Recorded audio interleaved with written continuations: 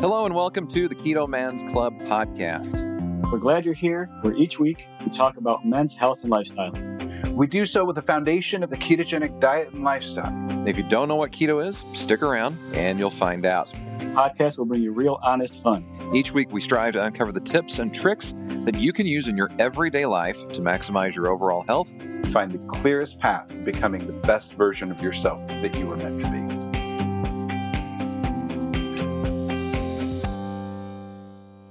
Hello and welcome to this week's episode of the Keto Man's Club podcast. My name is Chris. As always, I'm joined by Alberto and Jim. How's it going, Jim? Good, sir. Surviving COVID-19 and the ongoing shenanigans that it brings to the world, and otherwise not too bad. Yeah, it's been an interesting couple weeks, that's for sure. Alberto, what's new?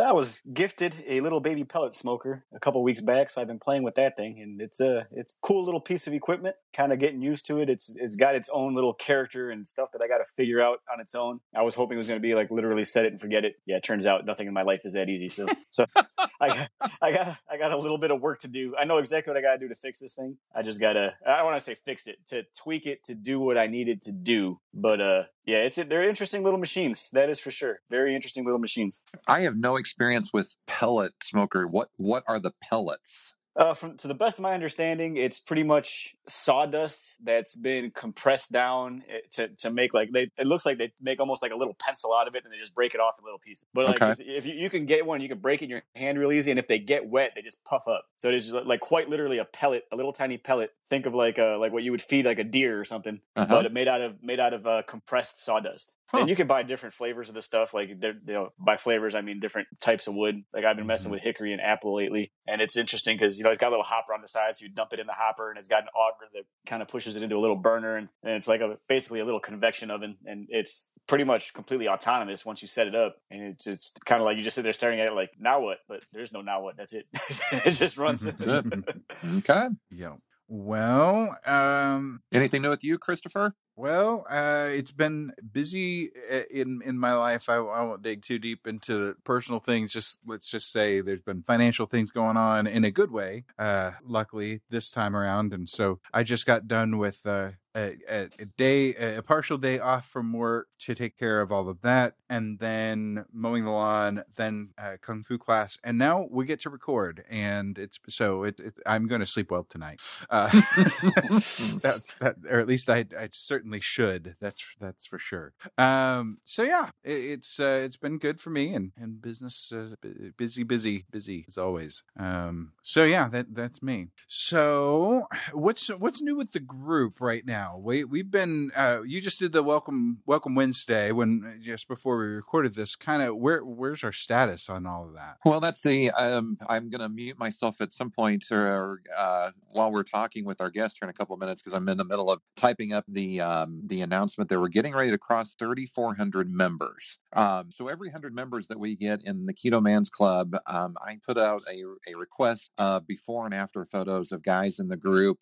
Show me, where you started, where you are now, kind of thing. Try not to get too many repeats. So every 100, we've got 100 new men that can share their before and after photos, and then we make that the cover photo of the Facebook group. And you'll have anywhere this kind of, I don't even remember how far back this started, but we've been doing it quite a while. Mm-hmm. We used to have 6 or 8 different before and after photos. Now I'm like trying to squeeze them in at different angles and all kinds of stuff to get 20 different photos into that limited space on Facebook. So 3,400. We're just shy of 3,400 members. We'll be crossing that, or we will have crossed that by the time this episode airs. And then our brother group, I don't call it the sister group, we call it the brother group. The TKMC Beginners is closing in on 400 members, which is awesome for it being less than 4 months old. Yep. So groups are doing fantastic. Continued positive engagement. We've got, I still think though that you all are doing something in Texas, because literally every Wednesday that I do this Welcome Wednesday post in the group, usually around 8:30 before we record at 9. And every week, one of the first 2 or 3 guys that responds, I'm from San Antonio, I'm from Dallas, I'm from Austin, I'm from Houston. Like what what is it in Texas? I mean, can you put keto on the state flag or something? Might as well do it. We've said it before. Keto is kind of easy in Texas whenever you have barbecue at every corner. My gosh. Crazy. In a good way. Yep. In a good way. Yep, absolutely. Yeah, 75% of this phone call is from Texas right now. Yeah, it really is. It really is. Okay. I'll just shut up here in Northern Indiana. It's been a pleasure working with all of you. Well, let's start out with some shout outs real quick before we dive into our conversation with our guest. Jim, let's start with you. Yes, sir. So the shout out that I have this week is to one of our newest members of the group's name's Ken Barger. And he wrote in the group that this is his first Transformation Tuesday photo. Let me start by saying that the people in this group are on another level of awesome. No dogma, no one way is better than yours. Just folks wanting to help each other. I really appreciate that. He began his journey on keto back in January 2018. He weighed 374 pounds when he went to the doctor that day in January 2 years ago. The scale at home only went to 350 pounds. So he didn't even have an accurate number at home. He did not realize what he weighed when he went to his doctor's office. He started a high-fat keto diet in January 2018. He lost 27 pounds over a few months, no exercise. So did okay with it, but not as big of a number as we sometimes see from our guys. In June of that year, so 6 months after, he switched to carnivore and added resistance training. He is now down to 240-ish pounds right now. And if you look at his before and after, it went from like a big guy to a built guy. Shirtless pics, and now he's got the chest cleavage going on and everything. Total different face, no double chin at all. It's just a night and day difference for this guy. So kudos to Ken Barger, who, if I can quickly see, I'm trying to figure out where what do you know? Where do you know? I take it back. He lives in Maryland, but he's from San Antonio. Okay. So the Texas factor kicks in. Yes. So kudos to Ken Barger, one of the newest guys in the group. Berto, who you got? I'm going to go with an understated member of ours he stays relatively quiet, but I've had interactions with him on multiple platforms. And my buddy Weston Fonder. Mm-hmm. He's always kind of like a hard worker in the background. You never hear much from him. The guy keeps everything broken down to the simplest, as simple as you could break anything down. And he just, the guy just keeps on rocking. The guy doesn't know what he's going to do for dinner. He'll just go fishing and then come back and bam, he just caught dinner. And it was just quite the simpleton and just rocks it and doing great. Lost a ton of weight. I think he's been in maintenance for a while now, and he just kind of goes about his business. And every once in a while, you see him pop up. But yeah, he's doing it right. Absolutely. I am going to shout out Chase Scott. He's in the main group, and he posted yesterday saying, first time posting Transformation Tuesday. Today makes the 1 year mark from when I decided to change my life. The doctor, 324.19 for a checkup. I was 417 pounds, and my A1C was 6.5, borderline diabetic. My doctor told me to go on a low-carb diet, so I looked into it. I found that doing keto along with intermittent fasting works good for me. My A1C is now 5.1, and I'm down to 247 pounds. I still have a long way to go to get to where I want. I have to have surgery Friday to repair a hernia. After I recover, I will be hitting the gym hard, getting my goals. He has that look of I've lost a crap ton of weight still, but he's got that determination down, and he's looking good, and he's pushing through it, you can tell, and so looking forward to seeing more from him. Good job, Chase. Okay, well, with all of that out of the way, let's go ahead and dig into our guest. This is a returning guest. We've had a couple of those lately. This time, though, we're going to finally get to hear his story. Last time he was on, he kind of shared a slightly different story with us. Alberto, why don't you kick us off a little bit and get us up to date? What can I say? This guy, we lovingly call each other, he's my ride or die. And the reason I say that is because every time I go work up in his neck of the woods, we always get together. And not the last time, the time before that, we attempted to get together. We managed about a half hour of hanging out, and then we both almost died from two different sicknesses. Oh my God. I am not coming to Texas. Screw that idea. Well, mind you, saying dying from a sickness kind of takes on a different meaning these days. But True. that was when I was posted up in a hotel with some kind of stomach flu that almost took me out, and he had recovered from what I believe he lovingly called manbola. And he felt good for the day we hung out, and then shortly after I left, he kind of turned around and went right back down to the rabbit hole of sickness. So it was like, I'm like, you know what? We're literally each other's ride or die, because we suffered through it, hung out for a minute, and we're both like, yeah, we're both not feeling this right now, so we're gonna split. But yeah, welcome back, Tony. Hey man, how y'all doing? Doing fantastic. How about yourself? Great. All right, We are rocking and rolling, man. So let's start off with the question everybody's going to want to know. How's mom? Mom is rocking like a fat kid chasing a Twinkie in a canoe. She is unstoppable. And we have our show title for this week. You know, the beauty of it is she doesn't know what's going on, but she's happy and healthy. We track everything. So the minute her temperature fluctuates, we know, and she's just rock solid. That's why this is so important to us, was focusing on getting health front and center. Once you're healthy, everything falls into place. So for those that haven't listened, just give them a quick rundown of what we're talking about. And obviously they want to dive deeper. We've got 2 entire episodes where we go real deep. But for the new listeners, just give them the quick rundown about mom. Yeah, we're first quarter of year 9 since my mom's diagnosis with Alzheimer's. And I shaved off 150 pounds and 9 medications at the front end of the disease, trying to get her physically healthy to fight her way through it. And we found all kinds of benefits from it. She's just healthy and happy. Crazy side note about this. The week before everything broke out, I decided, hey, I'm not going to, mom's biannual doctor's appointment is the same month as her birthday. And I'm like, hey, can we do this a month early? Totally random chance. I was like, you know, what if we do this a month early? Doctor's like, yeah, sure, bring her on in, no worries. And then we get home from the doctor, all of her numbers come back great. And then we get the notice like 2 or 3 days later from our kind of medical group that we all go to saying, hey, COVID-19, everybody stay home. And I'm like, well, that worked out real well. Yep. And she's reasonably isolated anyway. It's just you guys. So you know, there's no worries about that, it sounds like. No. So that's great. And your wife is doing well as well? Unstoppable also. As she was mentioning earlier before we went live with this, been working on the yard. And every time she mows the yard, it registers her as mountain biking. So disappointed. She's just mowing the yard every time. Mm-hmm. Yeah.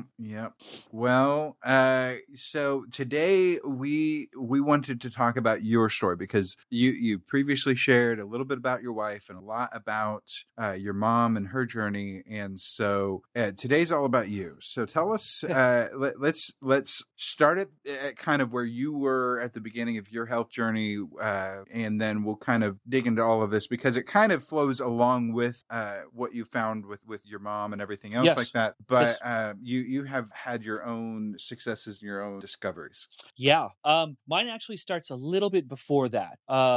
17, I enlisted, joined the Army, decided I wanted to blow up tanks. I thought that was cool. I just finished watching Desert Storm. I thought, ooh, I want to blow up tanks. I want to shoot missiles. That'll be cool. I got to my unit. Like when I got through basic training, I shaved off. I had to get a waiver. I had to get a waiver to get into the Army because I was too fat.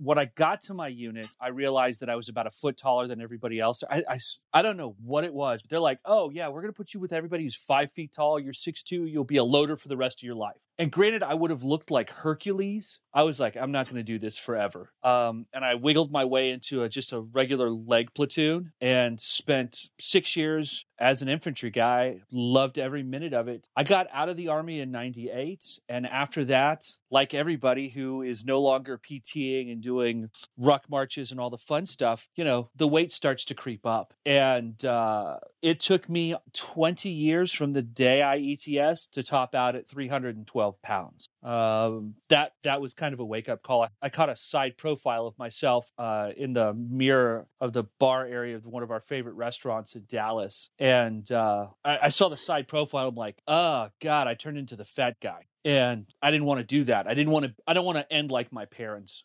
So I had already learned everything working with my mom, getting everything kind of lined up for her. My wife was kind of in the same boat. She was teaching for Dallas ISD.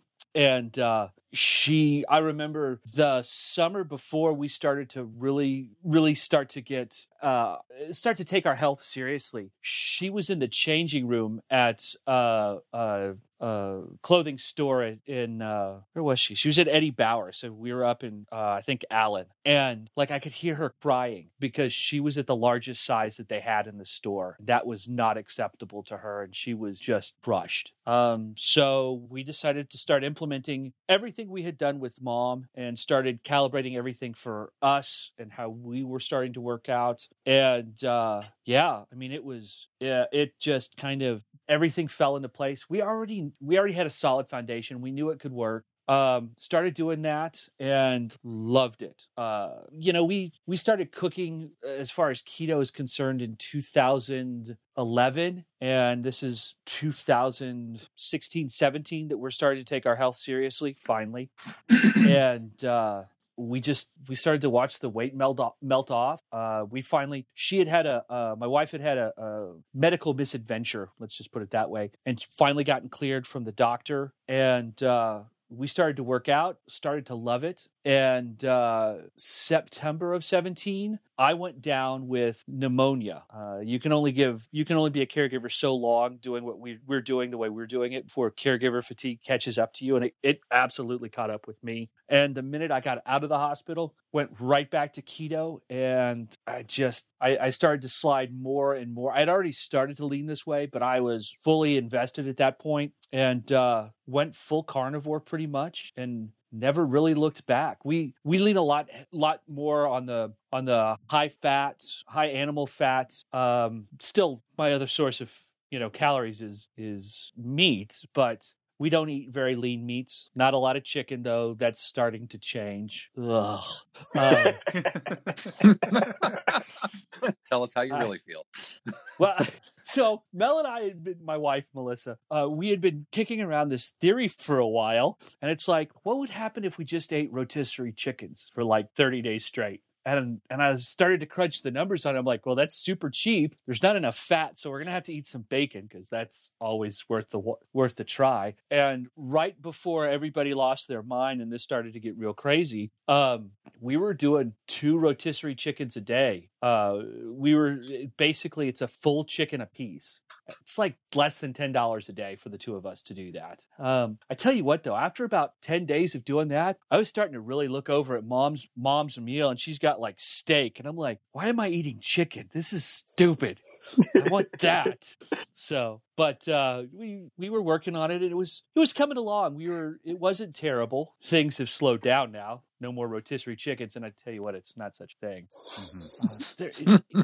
It's different though when you shift away from red meat, from ruminants, so beef, lamb, just good stuff like that. When you shift away, goat, cabrito, oh man, that's good stuff right there. When you shift away from that and you go to something like chicken, man, I eat the skin. I'm practically sucking the marrow out of the bones, and there's just not enough to satiate you. I went one day where I ate 2 whole chickens all by myself. And at the end of the day, I'm like, I need a plate of bacon because I'm still hungry. It's just weird. But, knocking down a 12-ounce bowl of chuck bites with 2 egg yolks, do that in the morning, and ground brisket for dinner with another 2 egg yolks in it and a little bit of bacon in between. I'm solid. That's it's not like I'm eating as much as Berto is right now. I mean, but even just the difference with chicken. Speaking in terms of calories, you're consuming more with 2 rotisserie chickens in a day than you are 2 12 to 16 ounce bowls of beef. But it's just not as satiating, like not even close. Yeah, I can totally relate with that because I mean, I've gone through like little phases of like higher, I call it high fat, higher protein because I really don't ever eat low fat. but like there was times where, you know, I would be at 250 plus grams of fat, and then my protein would be approaching 400 grams, and some of it would be chicken. But anytime my protein is higher than my fat, it's like I feel like I could eat forever. Like I do not get full. It is the strangest thing. Yes. But as soon as I start getting close to that 1-to-1, where like my ideal sweet spot is right around 250 grams of fat, 250 grams of protein. If I keep it right around 1-to-1, I have this really weird spot where, like, if I choose to keep eating, I can, but I'm also comfortable not eating. But once my protein starts creeping higher than my fat, it's like I just don't get full. It is the strangest thing. So it's interesting that you say that. Yeah. I'm pretty much the same boat. And we look at it, it's like there's just not enough on that bird to consume to fill you up. I can shave off pounds with it, though. Now that is something I've noticed. So packing up and moving everybody from Dallas to Wichita Falls, super stressful. I was planning on mom tanking, everything going sideways. The house we bought needs all sorts of love. So I was crushed by a lot of stress. And when we came out here, I probably put on 15 pounds, and then I started to shave it off, and I've been holding steady at 245 for about a year now, a little less than that, just because of everything else and just trying to figure out how to make this space work with everything in here and everybody in here. Stress is, we can do a lot with our macros, all kinds of crazy stuff with our macros and tweak everything. But when you get crushed by stress, wow, that shifts everything. And as everything gets better, I start to see that weight come off. Like this morning I got on a scale, which is not something I do a whole bunch, but I'm just at the tip of going into the 230s now. And I'm like, sweet, everything's back in motion again. It's amazing how something as innocuous as our hormones, we know they're important. We don't ever really think about them because we tend to focus on our macros so much, but they play such an important part in our weight loss. In Dallas, I kind of understood everything that was going on. It was my stomping grounds. My parents had been in that community since I was in elementary school. So we knew a bunch of people, and we came to a completely new town, had to find all new doctors for everybody. And yeah, stress is a killer. Literally, it can just crush all your gains. And I think we see a lot of guys who are stressing out in the group who probably, if they could step away from the stress for 15 minutes, they would get that same kind of weight loss that the other guys who aren't stressed out are getting. Just theory. I mean, everybody handles their stress different. There's a lot to that. I'm definitely one of those. I've probably held out and hung out where I have for as long as I have for that very reason, because I am living in a high stress life, because I'm working a lot of hours and have a lot of balls in the air. And my wife and I were having a conversation about it the other day, and I honestly don't know how to simplify or de-stress off of that, because I have only plans to, increase workload and things like that. Now I have plans to keep that from all weight resting on my shoulders, but it's still quite a lot of work. And so it's definitely one of those things that, we all deal with stress in our own ways and figure what works best for us. And I have not figured out mine. Although I will say that doing things like Kung Fu have been a nice physical de-stressor, because it's physical activity and I get to move and release some of that energy. And I've started to get to the point where I've done a little exercise of my keeping everything fresh, my things that I'll need for my neck belt, things like that. I'll work on those a little bit each day. And so it's been a cool practicum to add to the mix of everything. So great. So one of the things that I enjoyed a lot about our previous conversation was the biohacking that you've done to help your mom. How about yourself? What have you found that works best for you? So one of the things that we did right off the get-go was get our sleep squared away. Man, I cannot tell you how important sleep is. And for a lot of folks who are computer people or just consume a lot of media, it's hard. I mean, it is tough to break that habit. But who was it? Sean Stevenson wrote a great book, Sleep Smarter. And that was a big game changer, a deep rabbit hole that I went down Mel and I both wear glasses. So does my mom. All of our glasses in the house have a UVB filter that we order them with to during the day. So we're still getting some UVB light, but it's not enough to really mess up our cortisol levels. And this time of night, we normally do not watch TV for the last hour that we're awake before we go to bed. The really cool thing about that also is it lets us get stuff done around the house with a justification of, okay, the last hour we're going to do dishes and prep for tomorrow, and we'll sit down and go over budget or calendar or scheduling or whatever. And it's such a great way to kind of lower your cortisol levels, get your body into a mode of getting ready to go to bed. And the other thing we do is we keep the bedrooms very cold. That was another one that we came across. As you go to bed, if it's super cold, you will want to curl up underneath those blankets and not wake up. And short of a couple of fat cats waking us up every once in a while in the middle of the night, we'll sleep through until the alarms go off to change mom, and then we'll hit the sack again. And I mean, it's right back. The tracking on our Fitbits is amazing when you start looking at the tracking and see the quality of sleep when we stay on track and stay focused on it, and then when we get lazy, and you can see it. I mean, it's everything from heart rate to sleep quality to sleep time. It's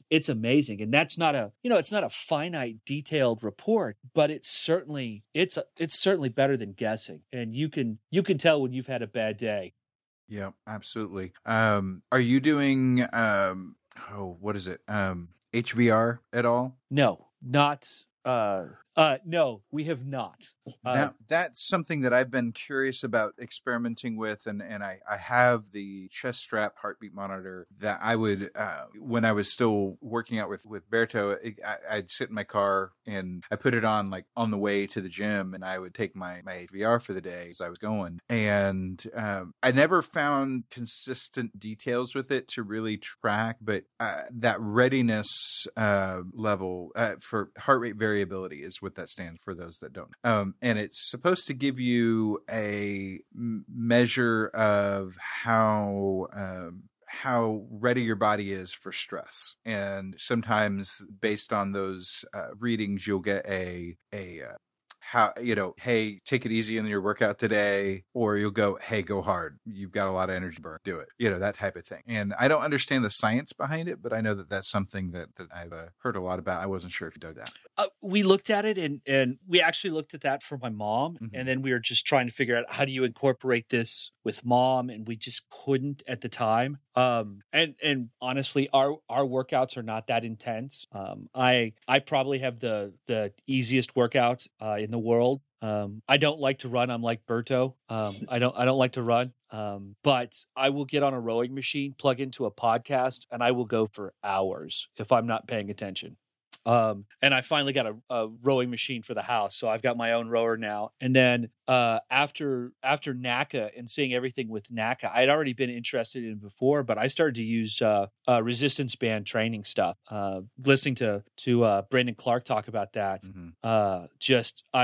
that's kind of what got me over the hump. So I haven't been in the gym since our Y is being remodeled here. So I lost my dry sauna about 6 months ago. So I've been just doing resistance band training and now my rowing machine at the house. I mean, my workout routine is so easy, but I do it 2-3 times a day when I'm really having a stressful day, or I'll go 2 or 3 days without. So it's consistency. Back to the biohacks.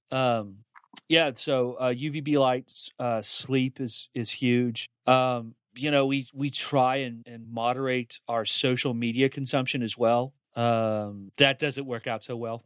Just doesn't. My wife's business is based in social media, so that doesn't work out real great, but we strive to kind of limit that. And then beyond that, it's little tweaks and little tunes here. Once you go carnivore, there isn't so much left for you to dig into. Like, back in the day, it was Bulletproof coffee. That was the big one. And we caffeine cycle. I mean, I had my first cup of coffee at 17 at Fort Benning, and I didn't have my second cup of coffee until I was 40. So that'll tell you what the Army will do to you if you've never had coffee before. And that second cup of coffee, I literally had the Bulletproof Diet copy in one hand, and I'm in the kitchen trying to make it myself. And I'm like, there's got to be a better way to do this. And, when we do have caffeine, it's to leverage the caffeine effect to get us, let's say we're driving to Dallas. It's going to be a busy day, and we're just not going to have time for a lot of stuff, largely because we'll be focused on Mom. So we'll both do double shots of Bulletproof espresso in the morning before we leave the house with Mom. And we will probably run until 3-4 o'clock in the afternoon before we need to eat because we're so satiated. And then we'll be back home that evening before it gets dark. You're talking 200 miles round trip, 4 hours in a car, everything that we need to do in Dallas, which is usually centered around Mom. So it's a doctor's appointment. And we're still going at midnight after we come home, largely because we caffeine cycle. And that, I think, plays a big, important role. If you're a long-term coffee drinker, that wouldn't really work out unless you get past that kind of caffeine detox where you hate the world for a week or two and your kids don't want to talk to you and your wife is considering divorce. If you can get past that, caffeine cycling has really worked out for us. And our method back when Mel was teaching was we would follow the school schedule. If she was in classroom teaching on that day, we would have coffee. If she wasn't, no coffee. So there's no coffee during in-services. There's no coffee during spring break. There's no coffee during Christmas, Thanksgiving, or summer. And we never really built up a huge resistance to the caffeine effect. You're lucky in that. Well, and I'm a firm believer. If you don't believe in alchemy, spend 20 minutes watching a Starbucks. You'll see people try and turn coffee into everything under the sun. Yep. So yeah, and bad coffee at that. Yeah. We've got a great little coffee shop here in town, Odd Duck, and they're just freaking awesome. And they absolutely love the process. They love everything about coffee, and they make a great product. But it's still coffee in the end. Well, it's still coffee in the end. Yeah. But they can make a really good espresso. Yeah. Well, and they'll make us a bulletproof espresso too. Sure. So very cool. When we want to go, when you say bulletproof espresso, what specifically do? This is one that's a big one for any bulletproof coffee, and I see this in all the groups, and it just when everybody shifted from coconut oil to MCT oil. Oh my God, that's like pulling a Berto, but for the whole marathon. Like you don't just hop up off the couch and run a marathon when you're not healthy. You don't just go straight to MCT oil. Nope. People are like out there, oh yeah, like do a tablespoon of MCT oil in your coffee. No, don't do that. That ends. You'll need to wear the brown pants. Yeah, do not leave the house if you do that. Yes. Yeah. Like start with like a half a teaspoon of coconut oil, work your way up. And this is for an espresso. I would say probably do the same thing for a coffee as well if you're just starting out. And then like a tablespoon of butter. Just the old school traditional, Dave Asbury bulletproof coffee ideals. About as crazy as we get is we'll add a pinch of cinnamon to it, and that's about it. It's just, we use a little bit of MCT oil, maybe a teaspoon of MCT oil now, and a tablespoon of butter for one of our double shots. Okay. But it's a little extra fat that we get in there. MCT oil helps burn the fog off, but we've been doing it for a while now that we don't really suffer the digestive distress. And it works out great. And we'll occasionally sneak MCT oil into our regular diet as well. I actually prefer, I never thought I'd say this because I really don't like coconut, but when there's sometimes that I get a sweet tooth, super rare these days, but I'll do a steak and I'll, chuck bites. And when I mix the butter in there, I'll mix in a teaspoon of coconut oil and it makes it sweet. Almost a little too sweet for me now because the coconut kind of has that sweet taste to it. And, that's probably sacrilegious to say that. I'm sure there's somebody out there who hates pineapple on pizza and just added that to the list. Coconut oil and steak. Horrible human being. Check. But it scratches that itch and it kind of keeps me within my lane. And that's another big one is we learned early on that you just can't veer out of your lane. Like I'm a Cowboys fan. I freely admit it. And that means that I'm probably just going to be miserable all football season long. along, watching them lose for stupid reasons. And, you just kind of want to go and drown yourself in French fries and ranch and seasoned salt, like I did a couple of times when we were starting out. And the weight comes back just instantly. There's no dodging it. Absolutely. So I'm under the assumption that, did you go keto before you went carnivore? Or did you just go straight into carnivore? So we started out paleo back in what felt like the dark ages of paleo. Back when you'd spend, $75 and, 2 days in the kitchen to come up with like 4 ounces of mayonnaise. I mean, it was just ridiculous in the beginning. And after that, we went keto. We still have all kinds of fabulous keto recipes. Mel has a great cauliflower mac and cheese with bacon on top type thing. And you can't tell there's no pasta in it. I mean, it's just out of this world. And when we're on a crazy whim, it's like, yeah, let's go do that. And that happens maybe twice a year. But after ketos, we were doing great. Since I'm the guinea pig in the house, I was following Charles Washington's Zeroing In on Health group. And I was watching them and thinking, yeah, I need to do this. And then Danny Vega started talking about it. I'm like, I'm done. Yeah, I'm in. And I jokingly told Danny Vega, I was like, I blame you for carnivore because it's wonderful. And I feel great. I don't hurt. But yeah, we started off paleo, went keto, and then have gone carnivore. One of the things that I'm seeing that's kind of concerning, though, within all 3 of the kind of ancestral health kind of ways of eating, is that a lot of new people coming in are really, really, really starting to push or advocate or just absolute dogmatic about food purity. We saw a lot of that in paleo, which is kind of why we started to leave paleo, because it was just not, it's just not doable for a lot of people. And the situation we were in, we just couldn't afford it. And that we're seeing that within carnivore in some places where people are just like, oh no, it has to be, grass-fed, panda massaged, whatever meat. And like some people just can't do it and they just give up. And I'm fortunate that's not kind of my mindset, but it's starting to creep into all of it now, unfortunately. Yeah, the hardcores of the hardcores. Well, that brings up something that I wanted to ask you about. When we talked to you the last time and talking about your mom, I remember asking you about how you were sharing her story and these discoveries that you have found in your mom's health and whatnot. So are you putting out what you've been doing personally now to tick off these food Puritan kind of things? Or what are you finding with sharing your story, I guess, at the moment? Social media is a cesspool. Except for the Keto Man's Club. Let's give that little asterisk there.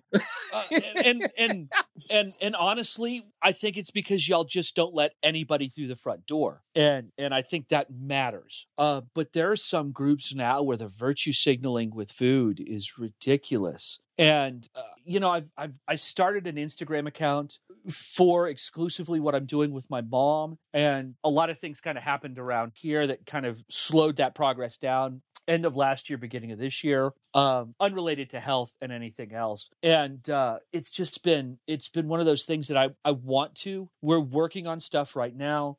My wife threw me under the bus. We belong to a business group here in Wichita Falls, and she threw me under the bus in front of that group. And now she's like, okay, we're going to hold you accountable for starting to write and put this together. So that's what I've been working on in the background of doing that. We really want to start sharing it, largely because it's not just my mom that this applies to. It's also my wife. Melissa has a traumatic brain injury, so the odds of her developing early onset dementia are really, really not in her favor. So what we do with mom, we do with Mel, and we really have started to talk about putting this out there. It's 2020. Everybody's got a podcast, but it's something that needs to be done. My biggest fear is I don't think, because of the nature of how I am when I'm really not Oh, the polite way to say this. I could make a sailor blush.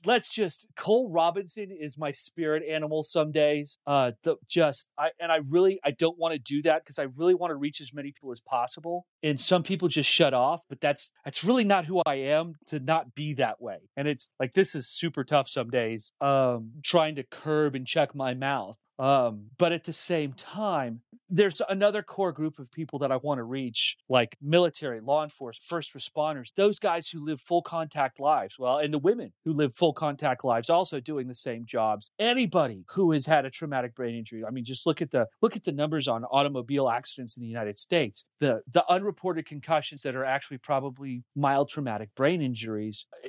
It's mind-boggling when you think about that. And those are the people I want to reach so that maybe we can get ahead of this before we need to start hoping and praying for some Hail Mary silver bullet miracle cure that I don't honestly believe will ever exist.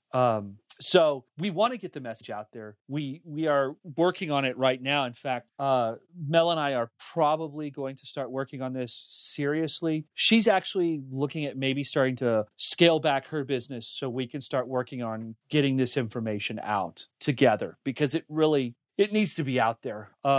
And she absolutely helped balance me because if I had my druthers, I would burn down the American Alzheimer's Association.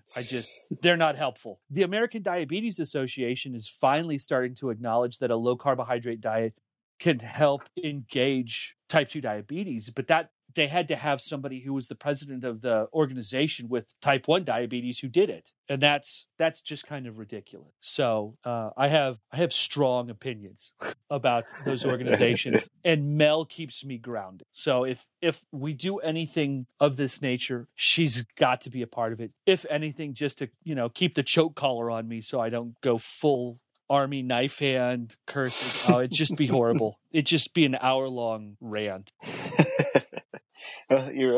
You've got a strong will, and you've got a message that you want to get out. And I mean, I've hung out with you. You're a passionate man. There's no shame in that.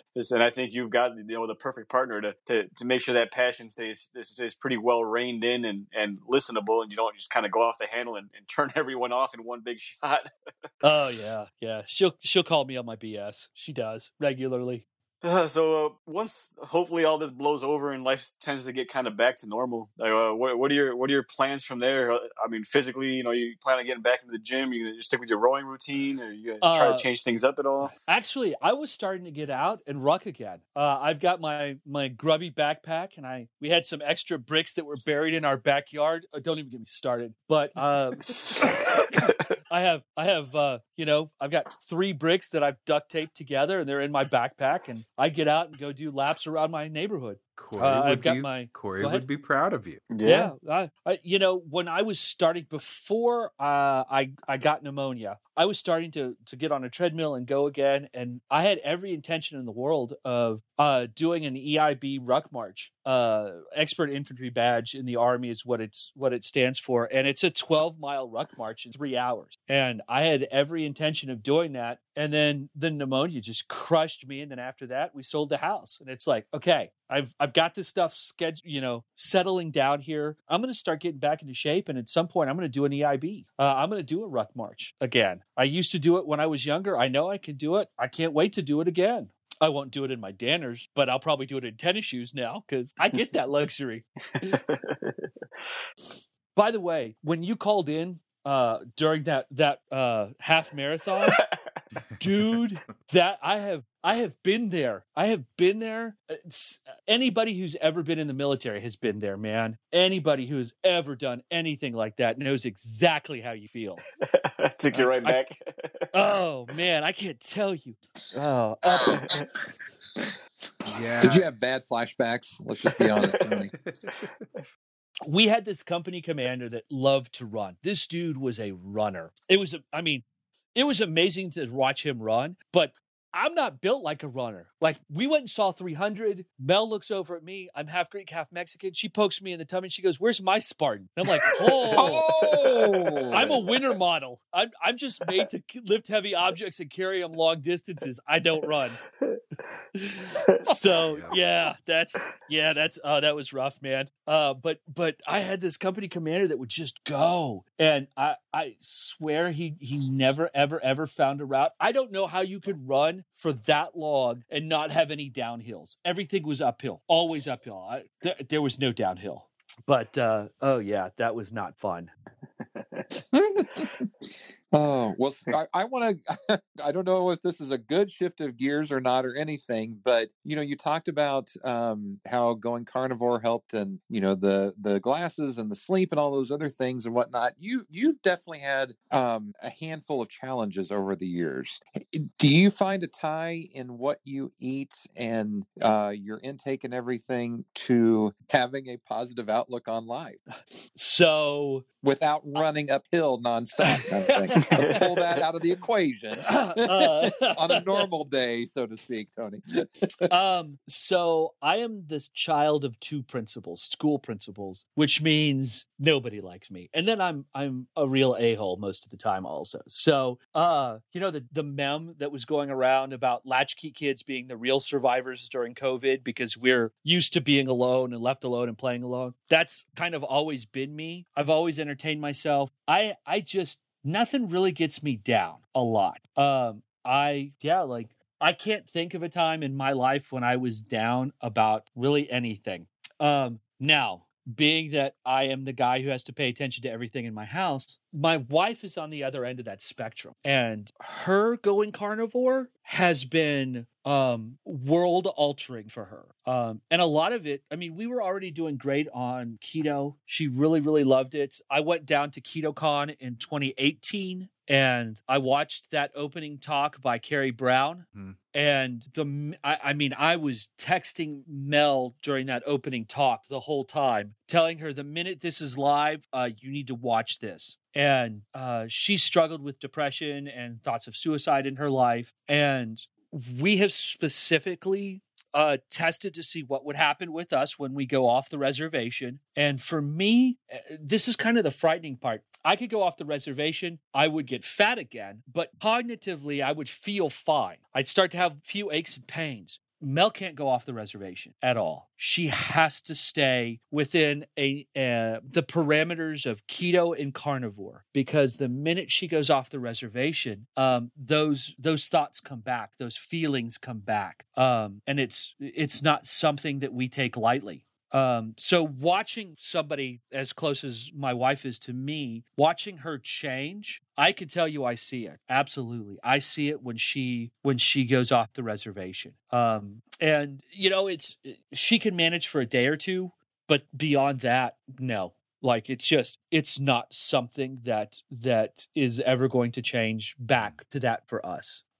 Because it's a dark place for her. It's supposed to be about me, and I really don't talk about myself a lot. No, you don't. Now, I wasn't sure if you were going to go down that road or not. That's why I kind of paused. And yeah, sorry guys. You're a giver. What can you say? Well, it's admirable that the sacrifice that you put into place. You basically have put your wife and your mom as first priority, and I don't think there's anything wrong with. But along the way, you've had your own, and you've hit on your own things, and we've asked some questions, and I think we're getting to where we are hitting most of the things. Now, are there any other things that you've seen recently? We talked about the plans for the future and getting back into rucking. Are there any other biohacks that you're wanting to try or anything like that? I am stoked for red light therapy. I've got our master bedroom has the world's smallest shower in it. Boats have bigger showers than this. And I'm like, we're not using it. I don't fit in it. Nobody fits in it. The cats barely fit in it. I'm going to make that into a red room, essentially. Well, let me back that up. Not a red light therapy. We're going into the Keto Man Club after dark again. Red light therapy.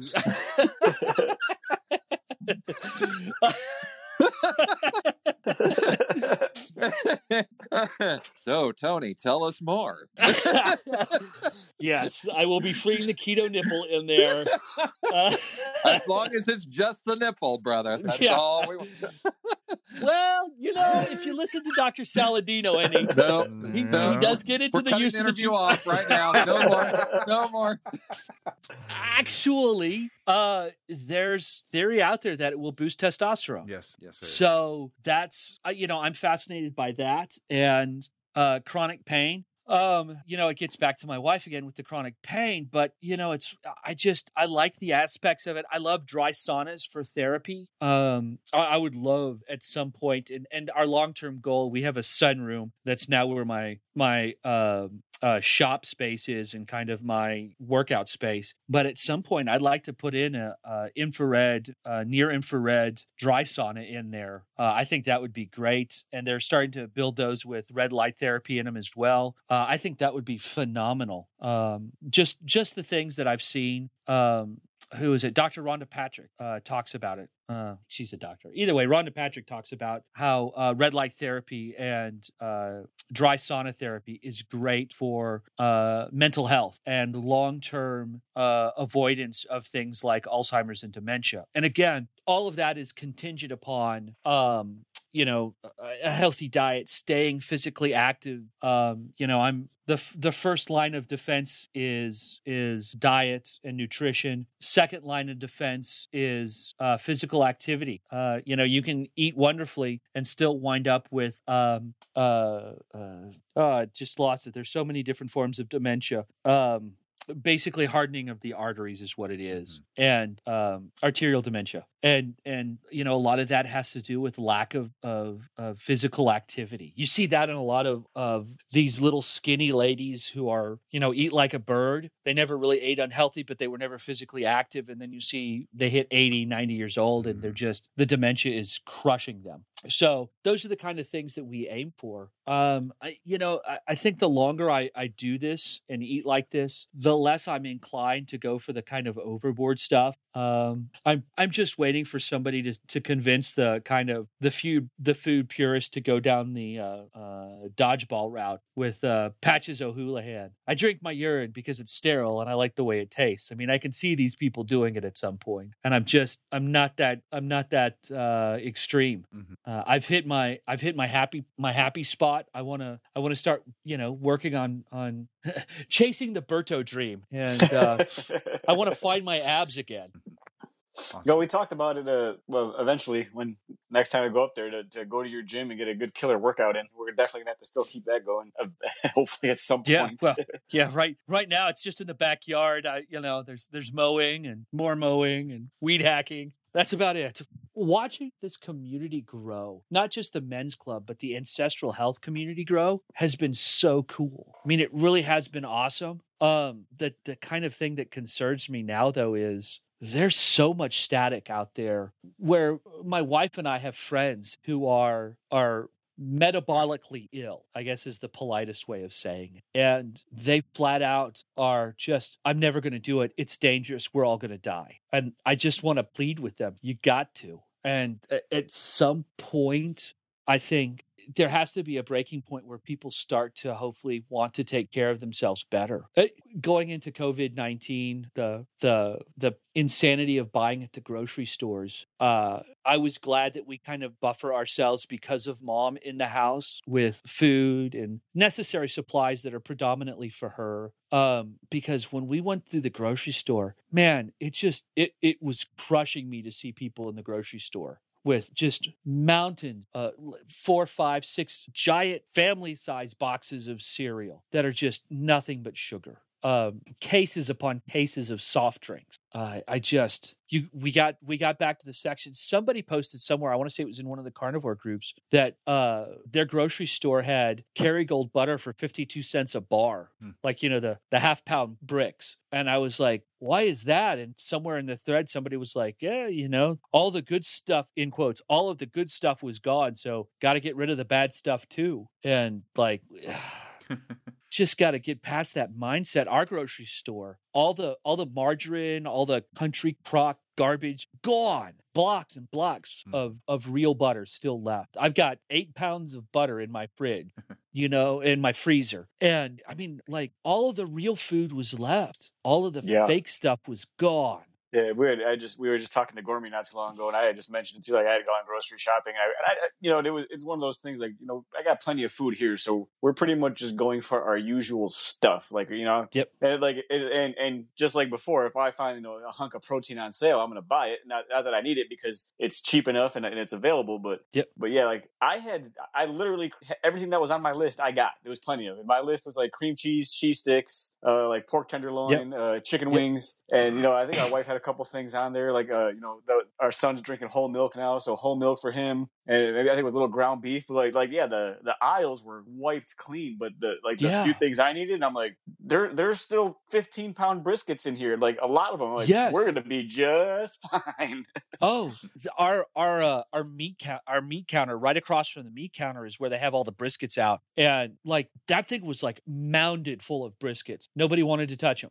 Like it's just that mindset. Like it dawned on me at that point how many people, like talking about the general population, like really can't, like, can they really not cook for themselves, or is it because that particular cut of meat takes a little more time and effort? Mm-hmm. But I was like, in my head, I was leaning towards like, do this many people just really not know how to cook? Because like I'm having no trouble here. Yeah. Well, and we do chuck, like we buy a whole chuck roll and just carve it up into sections of 10, 12 ounces and chop it thin and do chuck bites, and it tastes phenomenal. Nobody wants to touch it. Nobody wants it at all.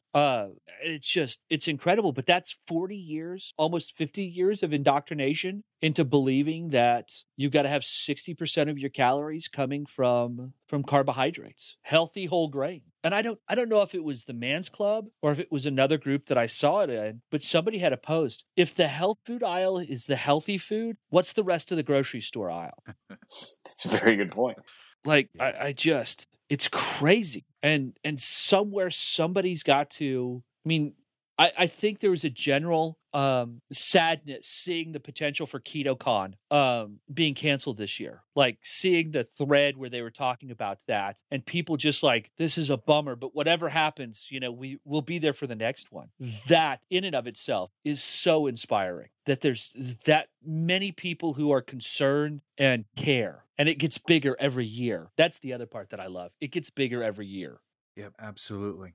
I had not heard that about the health food aisle, but I would take that with a grain of salt, no pun intended, in adding in also, is everything in the health food aisle healthy? Oh, absolutely. I am right there with you. A lot of that is garbage too. Vast majority of it, I'd say. Yeah. I mean, let's be honest. How many times have we seen guys, even in our own Keto Man's Club group, posting up about this bread that says 0 carbs? No carbs. And then just because the marketing guy says it's 0 carbs, do a little research and no. Yep. Yeah, so I'm just thinking about right now the health food aisle, because I go down the health food aisle every time, and I buy something in the health food aisle every time. And you know what I buy from the health food aisle? Bulk spices and fresh ground almond butter. Yep. That is about the only thing that is of any use to me in that aisle. Yep. Yeah, absolutely. My one treat, I have one treat that I really treat myself to, and it's Ancient Nutrition's chocolate bone broth. And I have, that's about my only treat. I add a little bit of heavy whipping cream to it. It's, boiling water, and then you add a little heavy whipping cream. And in the dead of winter, that's like a hot chocolate. And that's perfect. And I drink it for about, one container lasts me about 6 or 7 months. That's how rare I really use it. And Mel and I share it. So I think there's 30 servings in their total. So it takes me 6-7 months to get through it. I don't do it a whole bunch, but it's a rare treat. That's about the only reason I go down our health food aisle in my grocery store. There's a couple of good finds, but by and large, a lot of it's garbage also. The Ancient Nutrition has several different products that are all really actually keto friendly and good options. I have their protein it's a bone broth protein mix, and I've not had it hot ever before. I've used it in shakes, but I bet it would be hot too, like a hot chocolate, like you're saying. So that'd be. And something else, those keto breads and stuff like that. Man, the whole used car negotiations we do with our health when it comes to total carbs and net carbs. Man, if you're new to keto, learn how to manage total carbs first. Once you get that down, you can start negotiating a year or two once you've hit your happy space and you've got this down. But a lot of folks come in and they instantly want to start negotiating for what they can and can't eat with net carbs. And I think we see a lot of folks who are really not doing themselves any service. You know, some folks who are a little younger, probably not as metabolically broken, can still kind of fudge the numbers a little bit with the net carb, whole carbs negotiation back and forth. But once you hit kind of a tipping point where you've been a fat guy for, 10, 15 years, you probably shouldn't be doing that to start off with. And that's one of the things I didn't figure out net carbs until 3-4 years into keto. I mean, that was just not something that I started from the source. I went to Finney and Volek's The Art and Science of Low Carbohydrate Living, and I just from there I didn't come away with the notion of, oh, I should negotiate my carbs, and if I do this, this, and this, I can add this and subtract that. Magically, the 50 carbs I ate today will equal 20.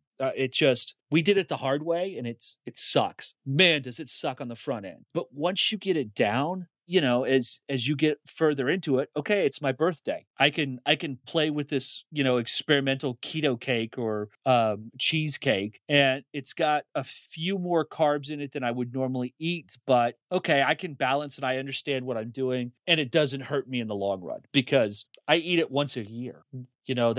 I'm not going overboard. I'm not using it to justify everything. And that I think is something else that we kind of lose sight of the forest because all the trees are in the way sometimes. Sometimes you just got to make a decision and go with your gut. And I don't think negotiating for my health is a good long-term solution in a lot of cases. Yeah, absolutely. Well, let's see. Do you have any new resources you like to read and dig into a lot of the research? What's kind of your most recent find? Let me pull up my Audible list here. The all-important Audible. I have been digging through the metabolic approach to cancer. Again, I've read it once before, and the second time has been much better. The other one that I'm revisiting again also, and that's something else that I do regularly, is I'll go back and revisit one of the older books I've read, and I pick out more than what I did the first time. The Paleocardiologist is another one that I've really enjoyed a second time. A lot of what I've been focusing on has been dementia stuff. Dementia Reimagined is one that I just read. There's just a bunch of them. Dr. Newport has a new version of her book on Alzheimer's. What if there's a solution?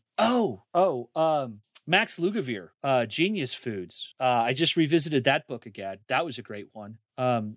What else is there? Yeah, a bunch of what I've been focusing on is learning how to learn better, which I think there's some of that we need to take away with this also.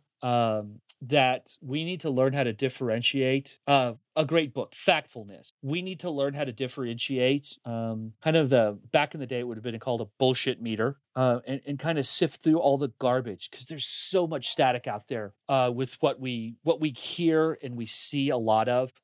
We have our differences, opinions, calories in, calories out, fat, protein, macros, things of that nature. That's a little bit of the dogmatic stuff, but some of the other stuff, like the magic bullets, what is that? Cranberry ketones or something like that, raspberry ketones, like the magic pills. Like if we need to learn how to learn a little better, some of us, so we don't get sucked into that. And trying to put Mel's brain back together. That's what I've been focusing on, is trying to learn how to teach that to my wife and help her with that, because her meter isn't as good as it used to be.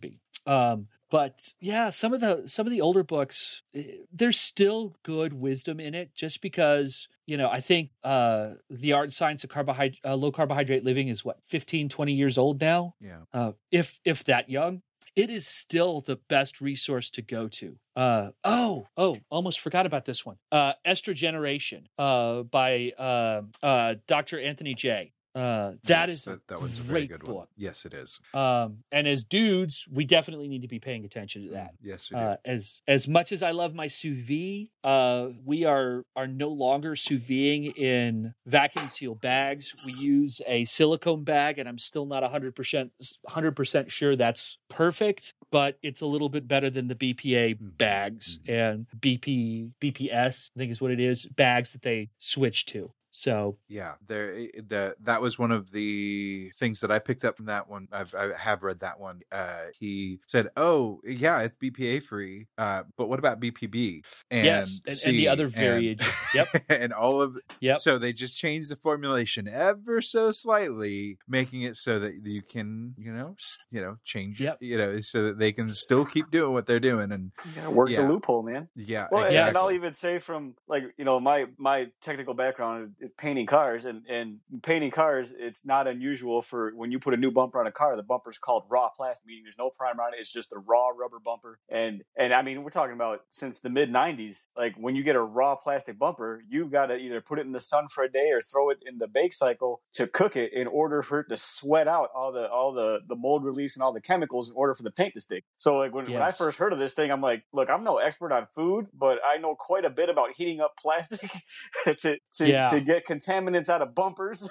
And I'm like, because there a long time ago, there was this weird trend going around where like you fill a cooler with boiling water, you throw a bunch of corn in there, full ears of corn, and then like you take it to a picnic or a party, and then you have a cooler full of cooked corn a few hours later. And my sister's like, hey, we should do this. I'm like, about really hot water and plastic, we probably shouldn't do that.